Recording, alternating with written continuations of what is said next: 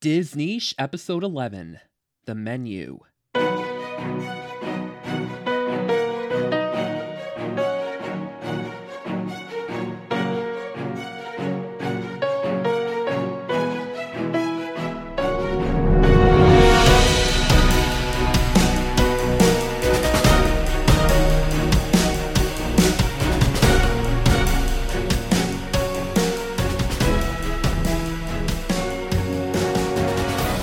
Hello and welcome to another episode of Disney, a podcast for Disney fans. I am, as always, your host, Christopher, and today I am doing something a little bit different in this episode. The movie that I'm covering today is The Menu from 2022, just last year. In fact, this movie is not even a year old yet. And you might be wondering, this is a Disney podcast. Why are you covering a horror/thriller movie from last year that Disney didn't even put out? What does this have to do with this podcast? Well, here's the thing. If you go back and listen to my introductory episode, episode 0, I talk in that episode about why it is that I decided upon a Disney podcast. And one of the reasons that I talked about is that I am honestly just a pop culture nerd in general. Like, I have obviously my favorite genres and my favorite types of movies, and if I had to boil that down to two, I would say that my two favorites are probably Disney, which I know is more of a company than a genre, but I think you know what I mean by Disney. Another one of my favorite genres, however, is horror. I have loved horror movies and horror stories since I was very young, and in fact, here's just a interesting little trivial piece of information about me. When I was a kid, my favorite movie, and it still is, if I had to pick one movie that is my number one favorite of all time, is Batman Returns, which is not a horror movie, but it is definitely dark and has some horror elements to it. And I was terrified of Danny DeVito's Penguin as a kid. I found him just absolutely horrifying and unsettling, and yet that was still my favorite movie, and I watched it frequently. So even as a kid, I clearly took some sort of comfort out of things that made me feel a little bit disturbed and scared even. So I do also love Star Wars, and I love Marvel, and I'm just, like I said, kind of a pop culture nerd in general. And so when I was throwing some ideas out there about what I could do a podcast on, I knew that I wanted it to be a pop culture podcast. But there are a couple of reasons why I decided on doing a Disney podcast. And one of the reasons that I outlined in that introductory episode is that at this point, Disney has acquired the rights to so many things that it does allow this, to a certain extent, to be a pop culture podcast while still having a niche. It's not just a free-for-all pop culture podcast. I can talk about anything that I want. No, there are still some rules in place and some limitations, but they're relatively limited limitations because of everything that Disney now owns. So, that's kind of why I structured the podcast the way that I did. Titled it what I did.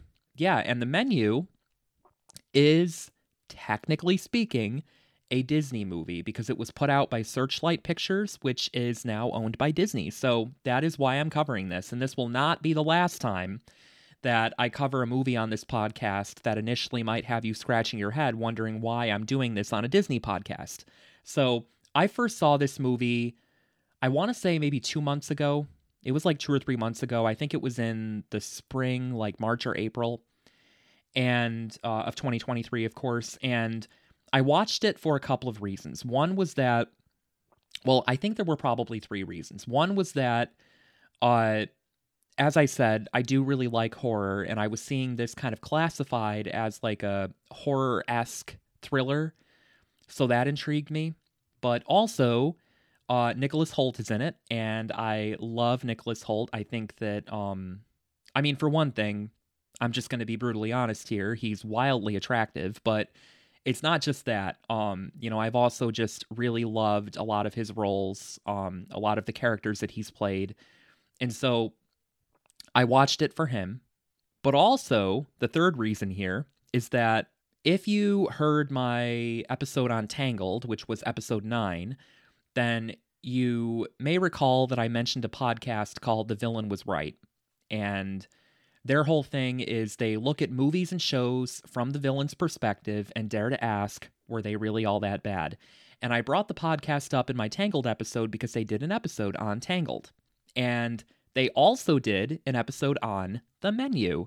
So before listening to that episode of the podcast, which I knew I wanted to listen to because I kind of was interested in the movie anyway, I went and watched the movie before listening to that podcast episode. So there were several reasons why I watched this. And when I realized that it was a Searchlight movie, I was like, well, it's also something that I can talk about on the Disney podcast then. So, that's why I'm covering The Menu. And before I do start my discussion of The Menu, though, I do want to let you know that a lot of the movies that I've covered on this podcast so far, which makes sense because it is a Disney podcast, a lot of the movies that I've covered on this podcast so far are family-friendly movies that you can watch with your young kids, right? This is not one of those movies. This is an R-rated movie. There is some pretty grisly violence in it. There is a little bit of gore, and it deals with some mature themes. So, the reason I bring this up is that if you've been listening to the podcast up to this point with a young one, I wouldn't recommend listening to this one with a young one because I will be discussing the plot in detail. So some of that aforementioned violence and gore and mature themes will definitely come up in discussion. So again, talking about an R-rated movie here, so I just personally wouldn't listen to this episode with a young one. If you've been listening to the podcast with kids, this is not the episode to listen to with them. So I just wanted to offer that disclaimer. So general info about The Menu. It premiered on September 10th, 2022. So like I said, this is still a relatively new movie. It hasn't even been out for a year yet. In fact, that was the premiere date. I believe that it got a more widespread release in November of last year. It was written by Will Tracy and Seth Reiss. It might be Seth Rice. I'm not sure. It's Reiss. My guess is Reiss, but I could be wrong. And directed by Mark Mylod. And we have a really, really great stellar cast here. Some really great performances by some very talented people. We have Ray Fiennes playing Chef Slowick, Nicholas Hoult, I already mentioned him, as Tyler Ledford, Anya Taylor-Joy as Margot, Hong Shao as Elsa, Janet McTeer as Lillian, Reed Birney as Richard, Judith Light as Anne, and John Leguizamo as movie star. I will definitely be talking about that in this episode about, how he's just credited as movie star and why that's brilliant. But, and then we have music by Colin Stetson. The basic plot synopsis of The Menu is that a young couple travels to a remote island to eat at an exclusive restaurant where the chef has prepared a lavish menu with some shocking surprises.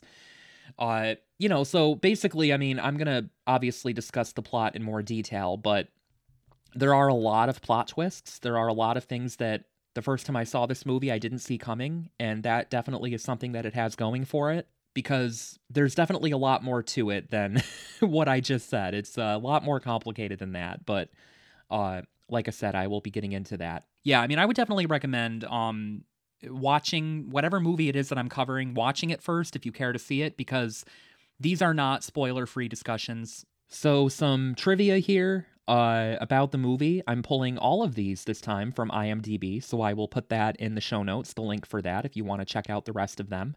Screenwriter Will Tracy came up with the idea of the story while on his honeymoon in Norway, when he took a boat to a fancy restaurant on a nearby private island and realized that he was trapped on the island until the meal was done.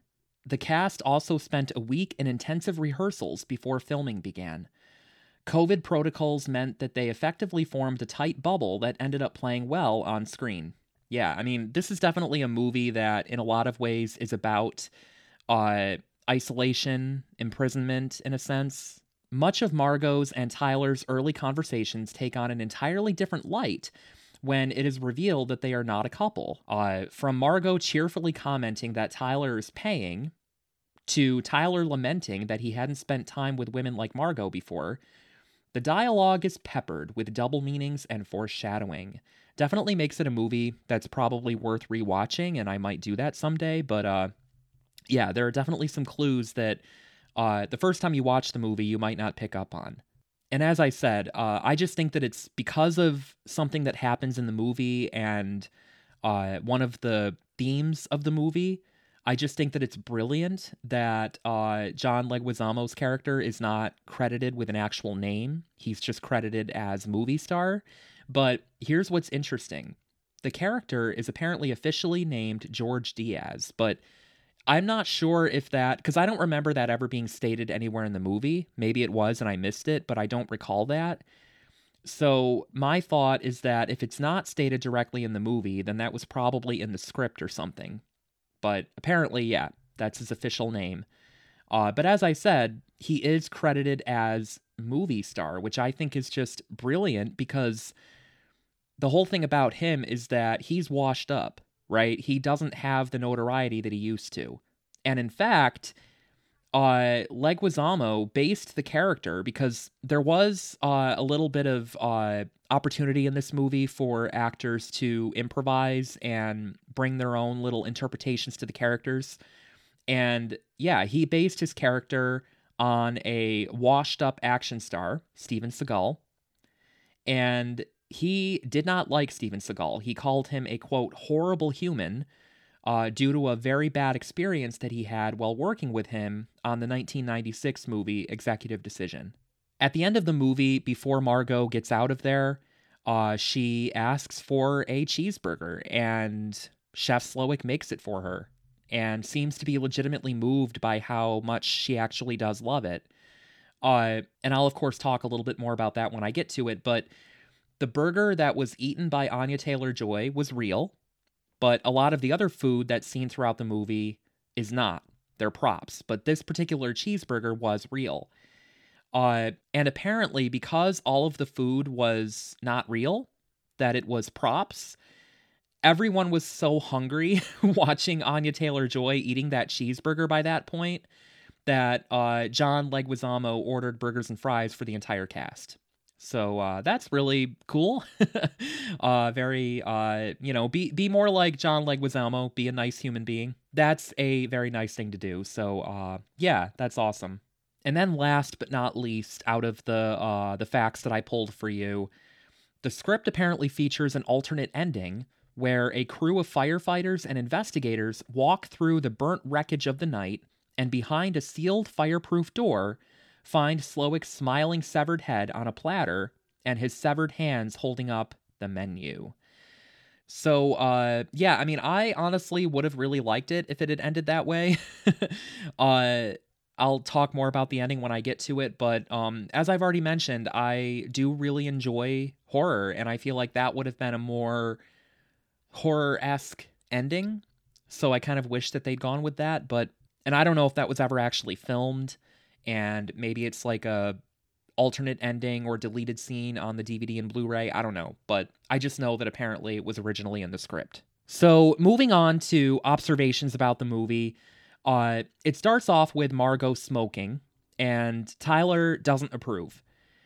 He warns her that smoking will kill her taste buds, and right away we get hints that Tyler seems to really care a lot about food. He's very passionate about food and the way that certain things taste. He seems very pretentious, might be the right word. I mean, it's one of those things that after you see the whole movie and you see how it ends and everything, looking back on this puts it in a different context. But he seems very, very, very passionate about food and a foodie, and he really looks up to Chef Slowik.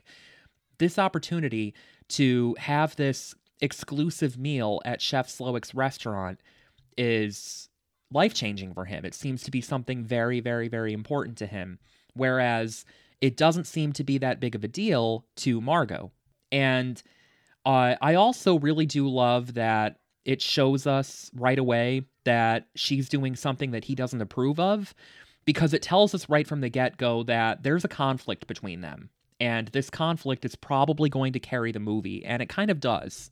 And another thing that I find really cool is that Margot right away does not look like she's on board with this. She doesn't really want to do this. And very shortly after we see that it's very obvious that she's not on board with this, doesn't want to do it, the next shot is the boatman calling, "All aboard for Hawthorne." So, it's kind of funny because it's like, okay, this is the threshold. Like, this is the, once you're past this point, there's no returning, right? So she's not on board with this, and yet she gets literally on board because this is like a remote island that can only be accessed by boat. And another line that just at first seems like, okay, there might be a little bit of foreshadowing being planted here, but it's also put in a different context after you've seen the whole movie, is that he as in Tyler says, well, it's official. Tonight will be madness.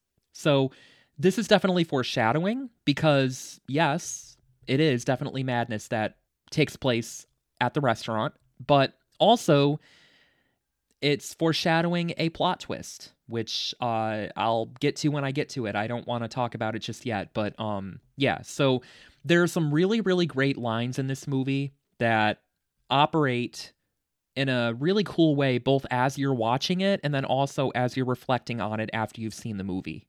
So I had a feeling pretty early on that Margot isn't who was originally supposed to go with Tyler on this date. And sure enough, that is the first of many reveals in this movie. I also had a feeling pretty early on because, mind you, like, watching this movie for this podcast was my first time watching it. So I went into this pretty blindly, not really knowing much of anything about its premise, its plot.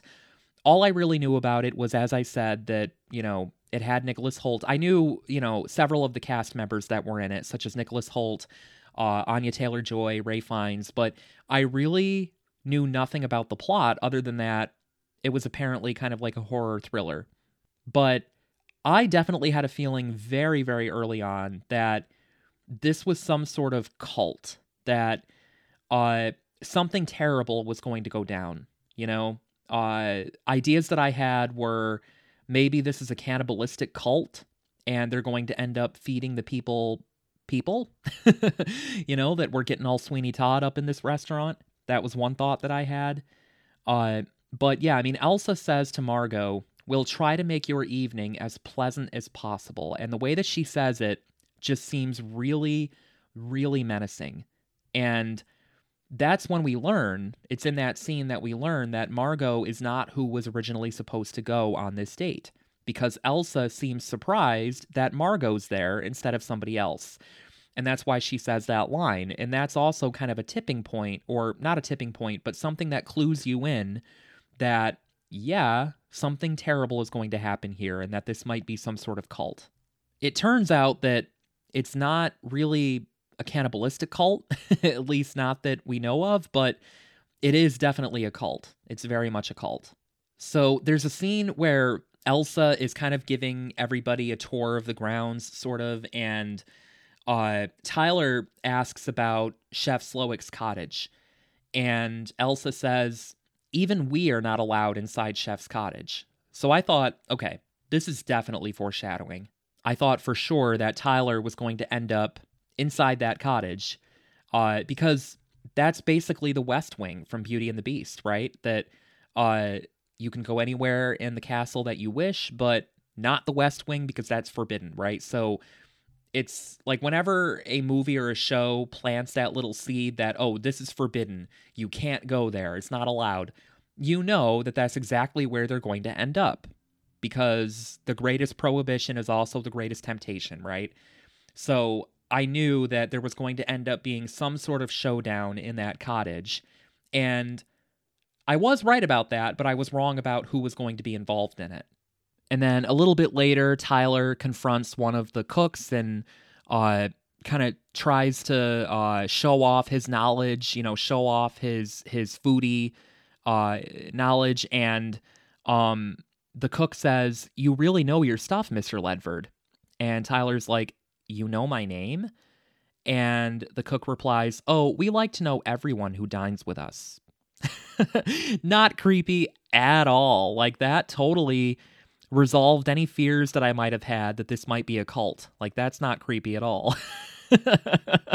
No, for real, it totally is, especially with how he says it. He says it in a very foreboding, creepy manner. I also, pretty early on, got this sense that Chef Slowik is basically like Darth Vader. Bad things happen when you disappoint him. You do not want to disappoint Chef. And there are just little clues peppered throughout that this is a man who rules his kitchen with an iron fist, and you do not disappoint him or double-cross him in any way. He rules with fear, which is very much like Darth Vader and how he rules. So he kind of reminded me of Darth Vader in some ways. It isn't long before things start to get weird and unusual. Like, the chef does some weird things, like, I put weird in quotes, but he does some unconventional things. I think that's a better word. Like, put out a bread dish with, like, embellishments. Like, I'm trying to think of the right word. Like, sauces, things like that you would dip the bread in or spread on the bread. But it's only the sauces. He doesn't give them any bread. And, you know, there are people who complain and say, "Where's our bread? We want bread." And, you know, as these unconventional, like, stages, courses of the meal are being presented and people are finding it very weird, the chef and Elsa are basically reassuring everybody that it's all part of the menu. It's all part of the experience. Just trust what the chef is doing. And I honestly thought for sure that where this is going to end up going is that the people who have attended this meal are basically going to end up being forced to eat animals live, like live animals, or even people. I don't know if the people would be live or if, you know, it would basically be like a Sweeney Todd sort of situation, but that's kind of where I thought it was going. I mentioned the cannibalistic thing already, and I had a suspicion that that's where it was going. That's not where it went.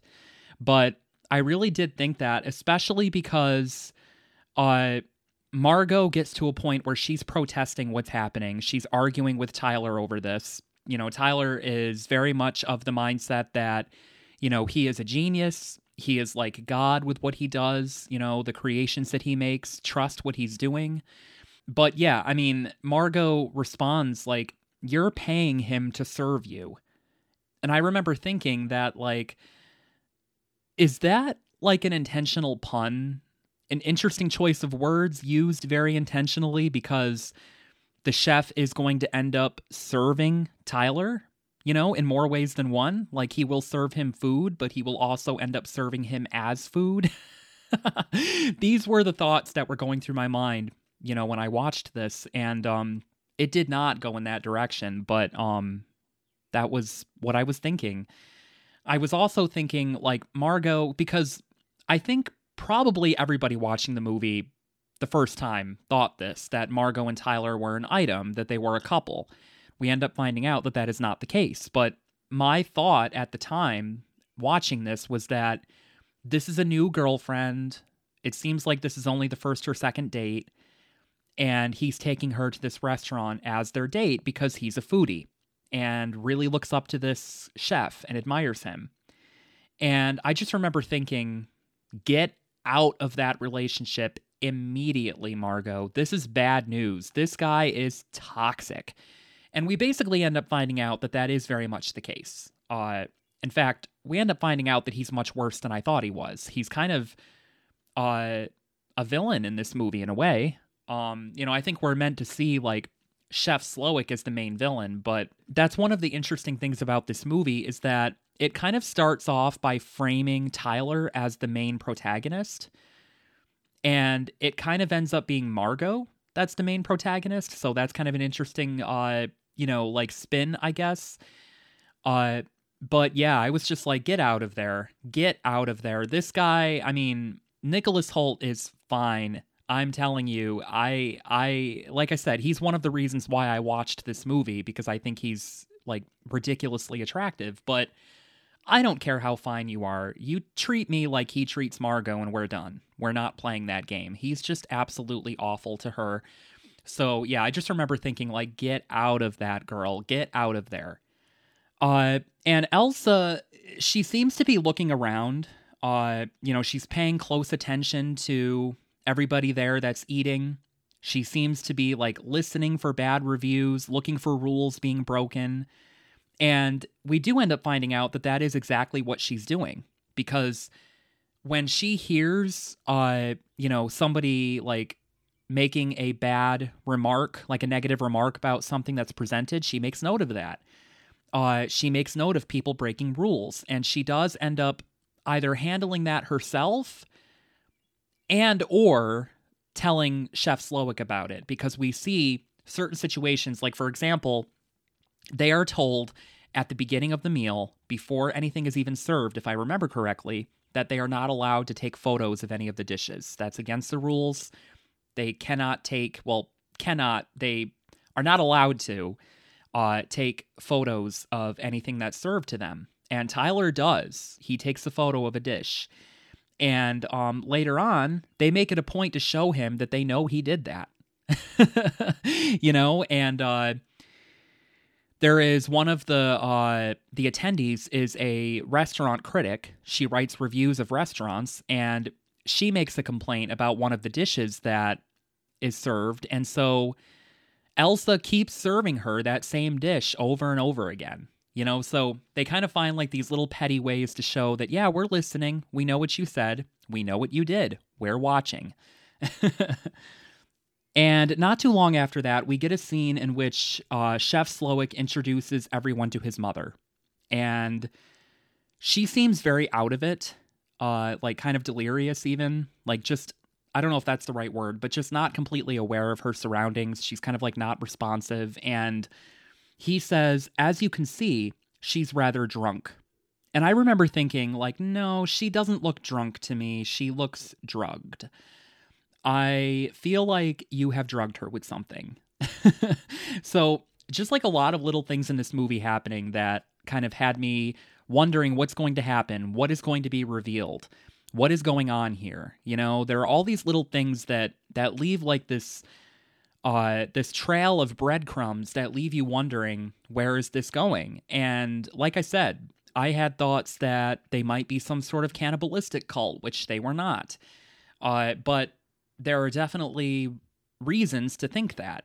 One of the courses, if you will, I put courses in quotation marks, but one of the courses is that the chef basically just tells a very disturbing story from his childhood.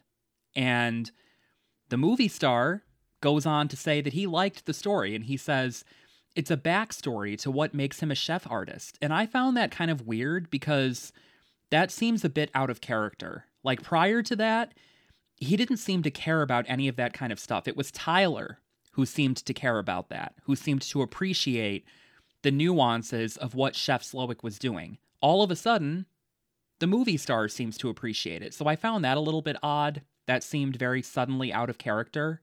And then there is a group of, I would say middle-aged men, like men that are maybe 40-ish. And, one of the things that this movie does really well is that it's a horror thriller, but it's also a comedy. There were definitely several scenes throughout this movie that had me laughing. And one of the ways that it's a comedy is that it is very much like satire on, like, the rich versus the poor and social standing and class and all that stuff.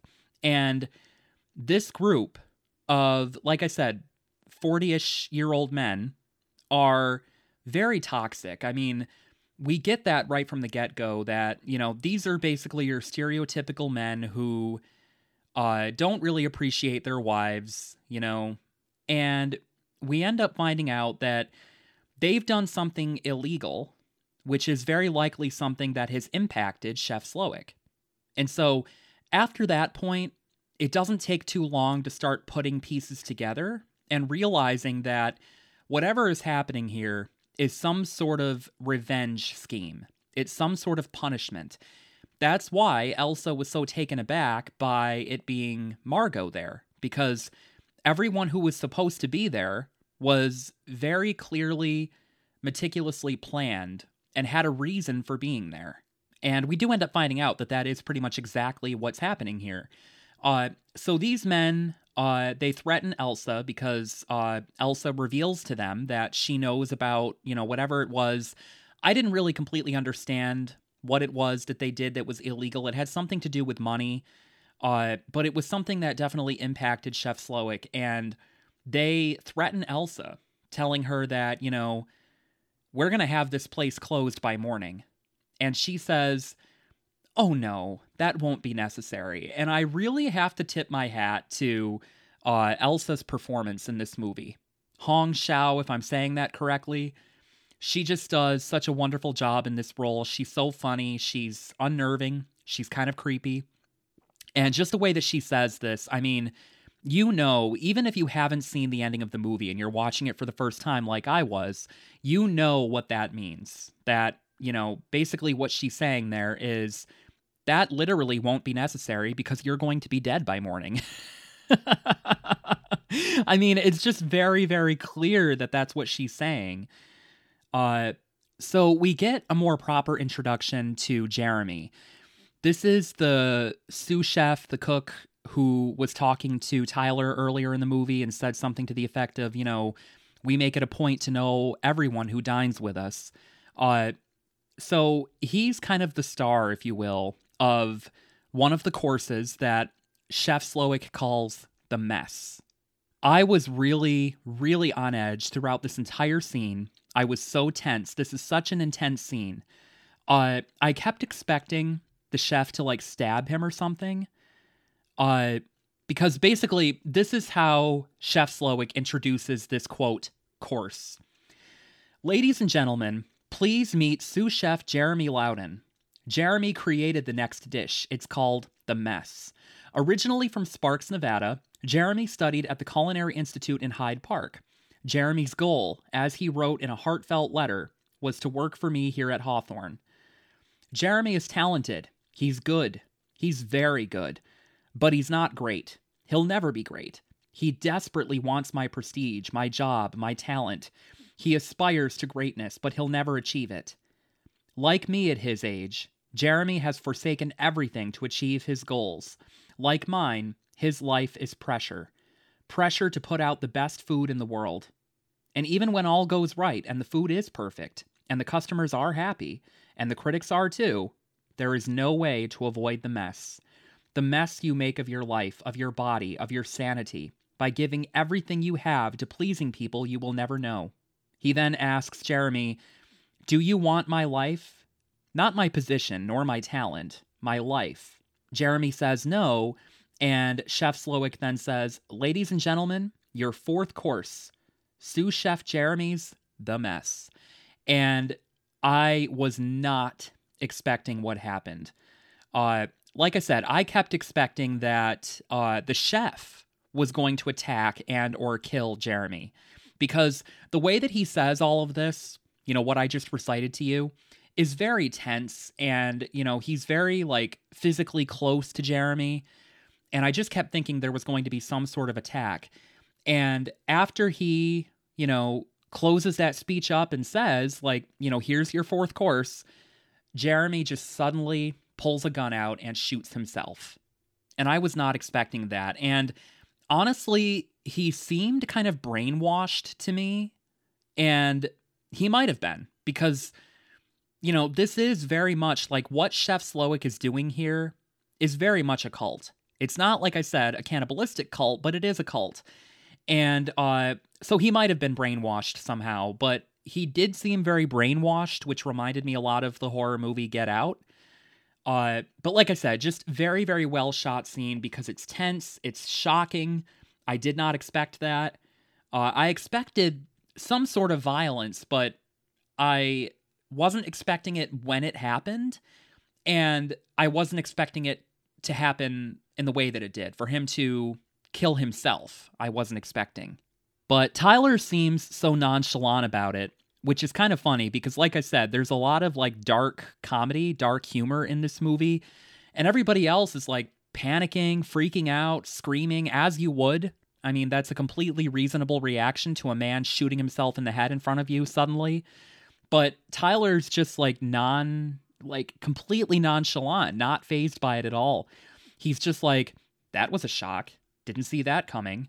And the reason that it's so funny, the reason that it hits so hard is that he is absolutely right. He's speaking for the audience there, right? That he's absolutely right, that was a huge shock.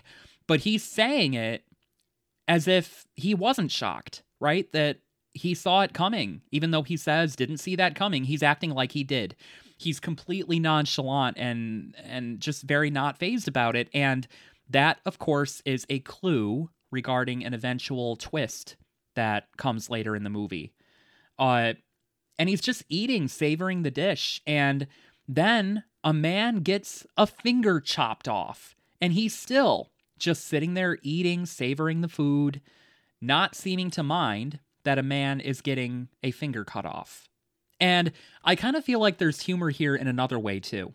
That Tyler is kind of meant to be us in a way, because he just said, like, that was a shock. Didn't see that coming.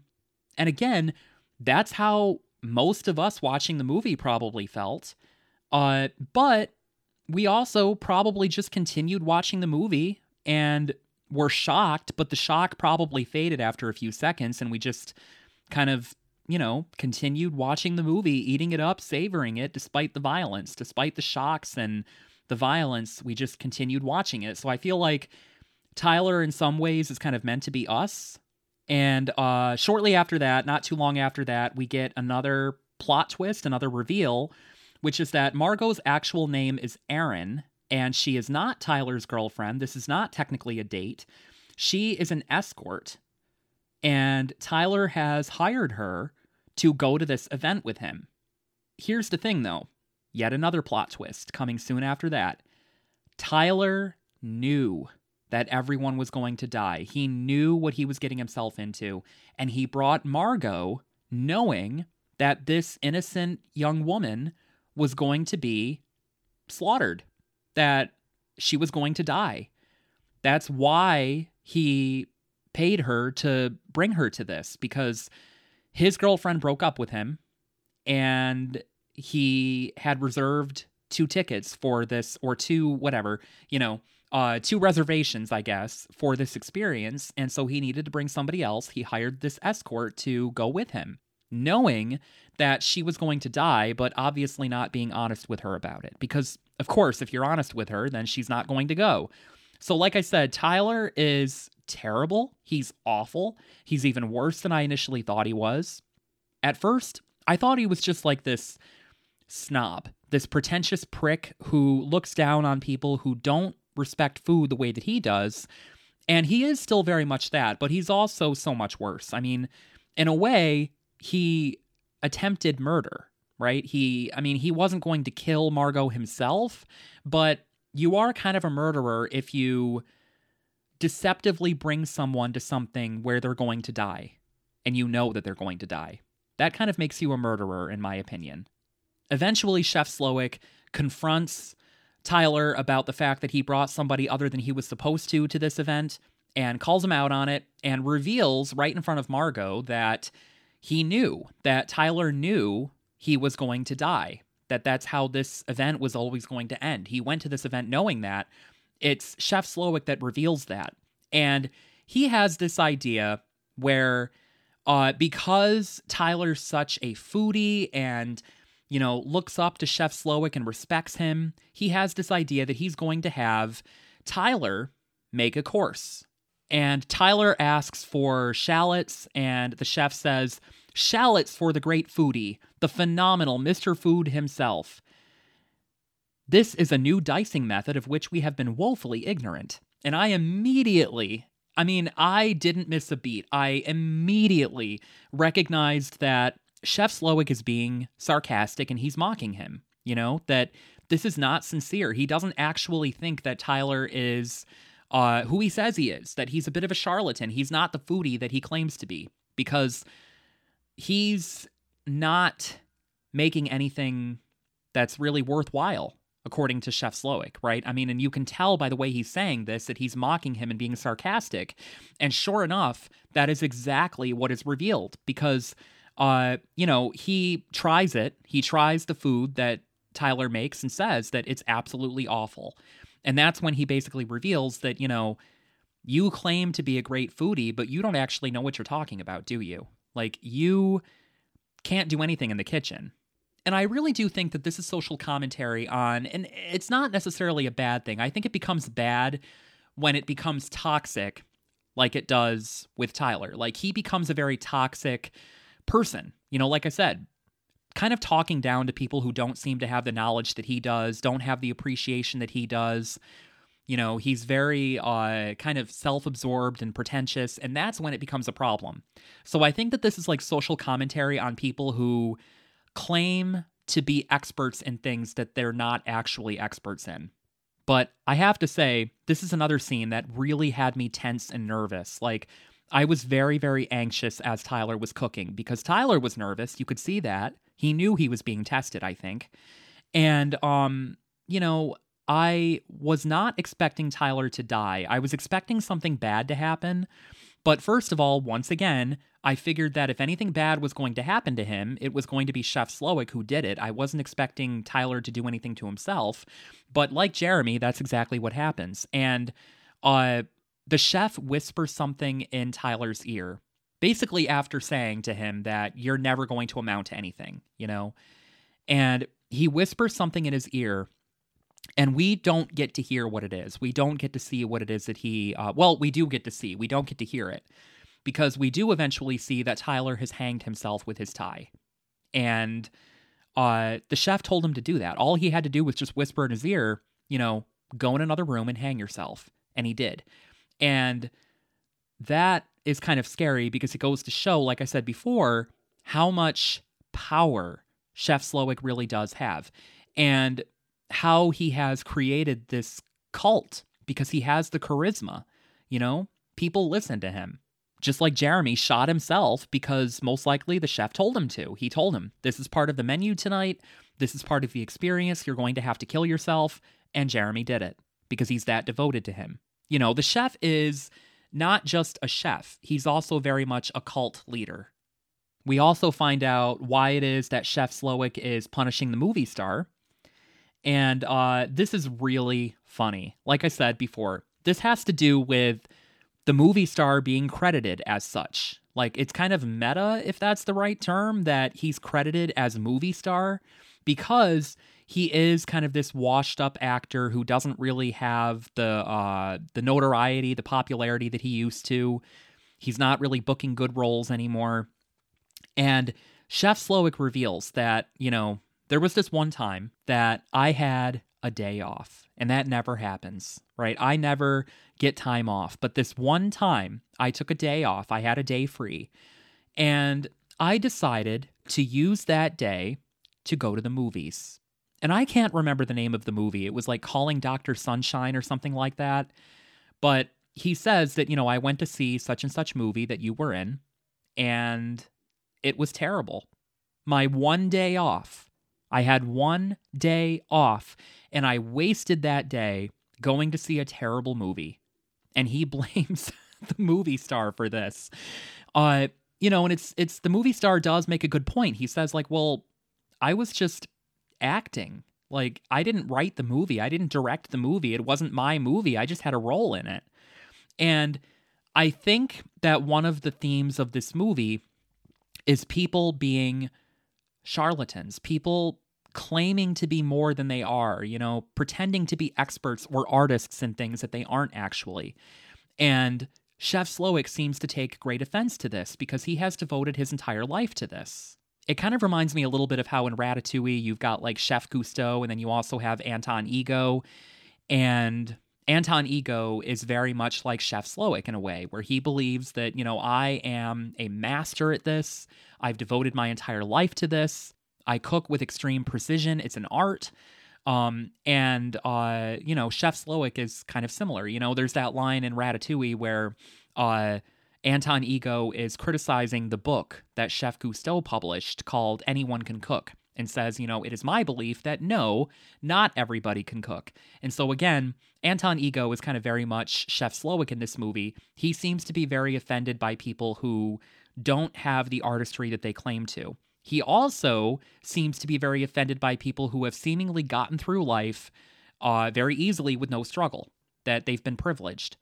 That comes through when the woman who the movie star brought with him, I think her name is Felicity, they seem to kind of sort of have like a romantic sexual thing going on, but I don't know, it's weird. Like she wants to get away from him, like she wants to stop working for him because it seems like she works underneath him. She's some sort of like, I don't even know what you would call it, like personal assistant or something like that, and she wants to get away, but, he's like basically trying to convince her that, no, that's just talk, you're never going to leave me, and yeah. But anyway, Chef Slowik asks Felicity, where did you go to school?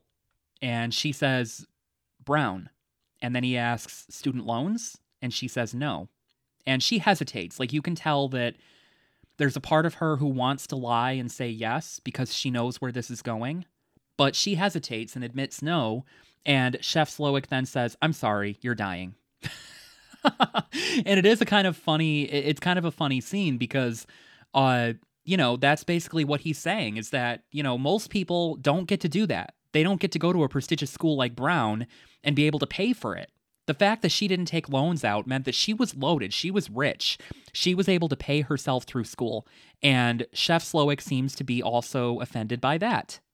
This movie, to me, in part, I think that there's commentary here about artistry and that sort of thing, but there's also commentary on the rich being responsible. Like, and I mean the really rich, the super rich, like the rich being responsible for some of the world's problems, like the whole theme of this movie is punishing the rich. It's one of the themes anyway. And then there's another really, really tense and anxious scene when a rescue team shows up because Margot believes that she's contacted somebody to help them. And so a team shows up, but it's just one man that comes in. And I immediately thought that was weird. Like, if you get a distress call from somebody believing that there might be a large number of people in danger, you don't just send one person in. You send a whole backup team. So I immediately thought that was weird. I was like, okay, at the very least, you go in there to see what's going on, and then when you realize what the situation might be, you leave and you come back with backup. But he doesn't, because he is slipped a note, and the note says, help us. He's trying to kill us, something to that effect. And he immediately just kind of like turns around and pulls his gun out. And it's like, that's not what you do. If you are fearful that there might be people here who are dangerous, then you leave and bring backup or call for backup or something. Like, you don't try to deal with this problem by yourself. So I immediately thought that was weird. And sure enough, we soon after find out exactly why he didn't leave and come back with backup, because he's part of it too.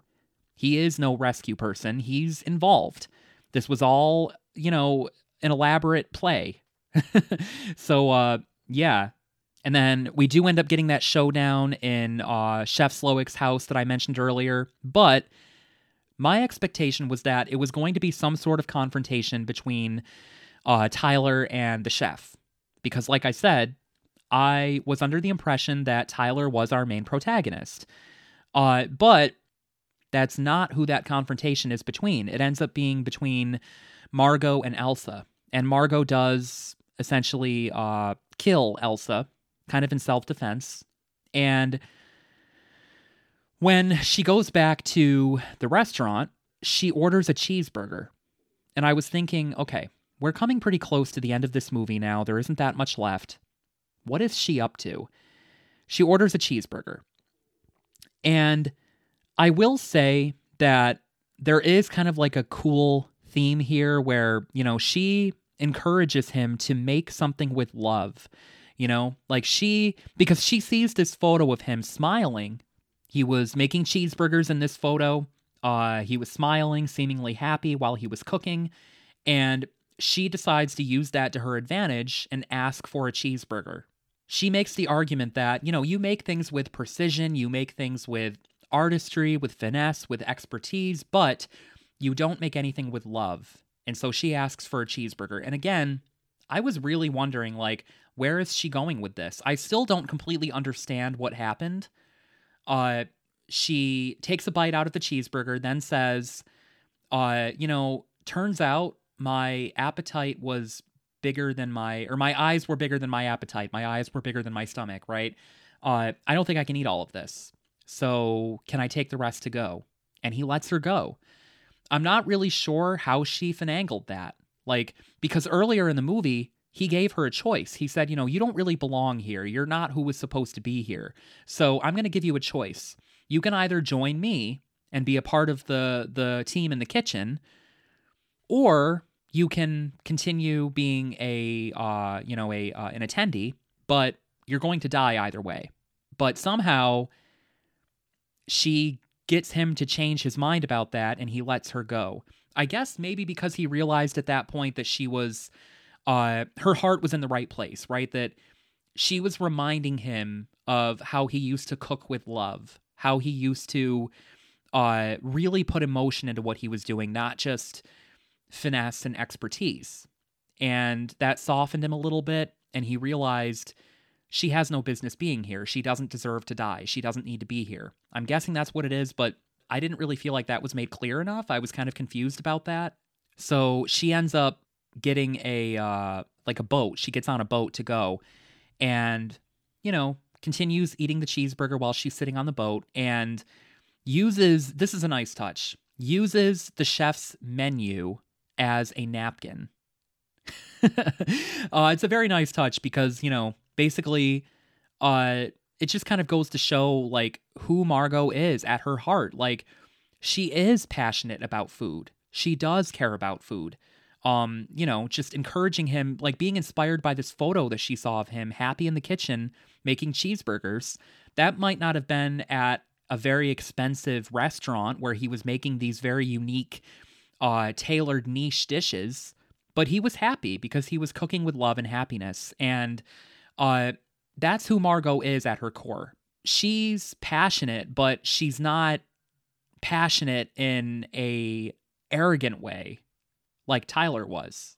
But she watches as the place basically goes up in flames because the final course is basically for everybody to be s'mores. Like, basically, the floor is covered in graham crackers, things like that. And the guests wear a sort of like a cowl made of marshmallows, and they have hats that are made out of chocolate. And the place is burned up, right? They set fire to it, and everybody obviously burns up, becomes s'mores. And I just found this to be very strange because all of a sudden, they don't seem scared anymore. Like, the people don't seem scared. They seem willing to accept what is happening peacefully. And I was just like, how did that happen? How did these people go from panic, oh my God, he's going to kill us, to, you know what? I can accept this. This is what needs to happen. Like, how did that happen? I found that to be a little unrealistic. But yeah, I mean, there's a lot going on in this movie, so there's a whole lot more that I could have talked about, but that's the menu. If you enjoy kind of smart, very intelligently written scripts, and you enjoy being on the edge of your seat, tense and nervous and anxious while watching a movie, wondering what's going to happen, you'll love this. You will love the menu.